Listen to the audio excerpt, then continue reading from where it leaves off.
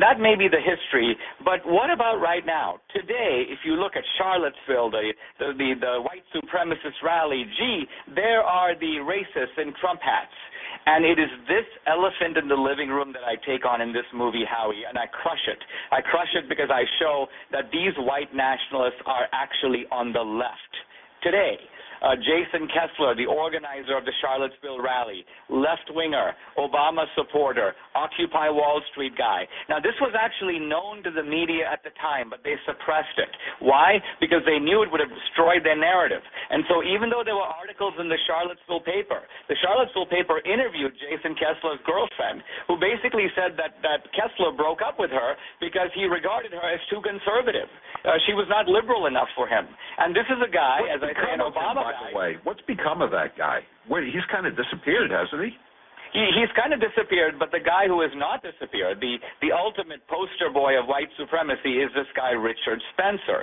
Now, you know that when Richard Spencer went to Florida to speak several months ago, the governor declared a state of emergency, as if to say this guy's so dangerous that we have to have the whole state on alert. Well, I interview him in the movie, and with the simple question of discovering is he on the left or on the right, and it's a very eye-opening interview. It's very obvious that this guy... Did we lose Dinesh? We lost Dinesh.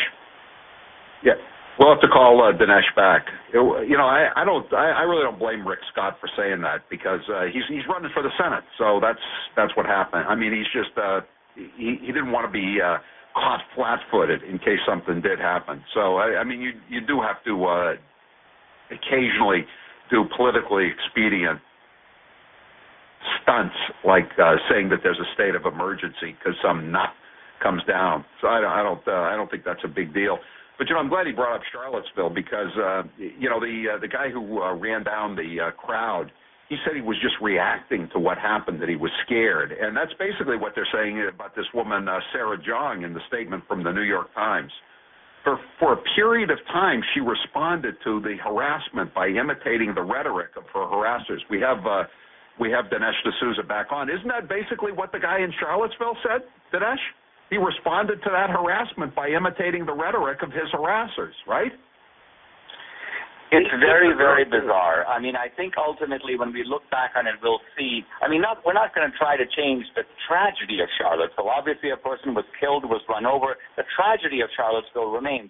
It's the Charlottesville narrative, the mining of the Charlottesville events for ideological gain.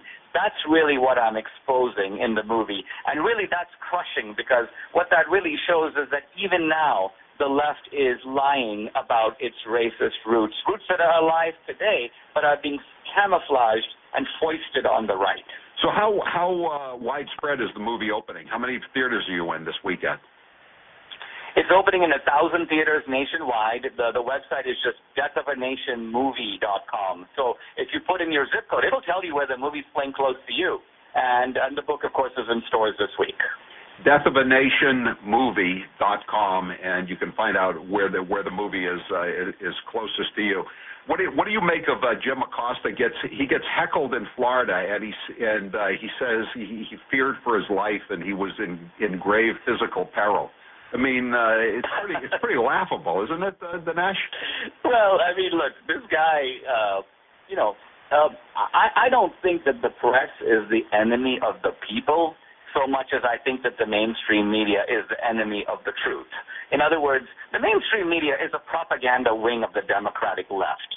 They will suppress information inconvenient to their side and trumpet information favorable to it. Look, I'm about to release a movie about the most controversial and important issues of our time in 1,000 theaters, and yet as far as ABC, NBC, MSNBC, CNN, PBS, NPR, as far as all these mainstream outlets are concerned, my movie does not exist.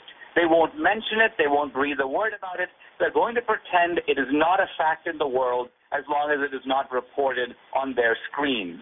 Now, this is perverse. I mean, it's one thing if they said, okay, well, Dinesh, come on The View and discuss it. Come on CNN and debate it. We've got 3 historians lined up to refute you. I would be up for all that.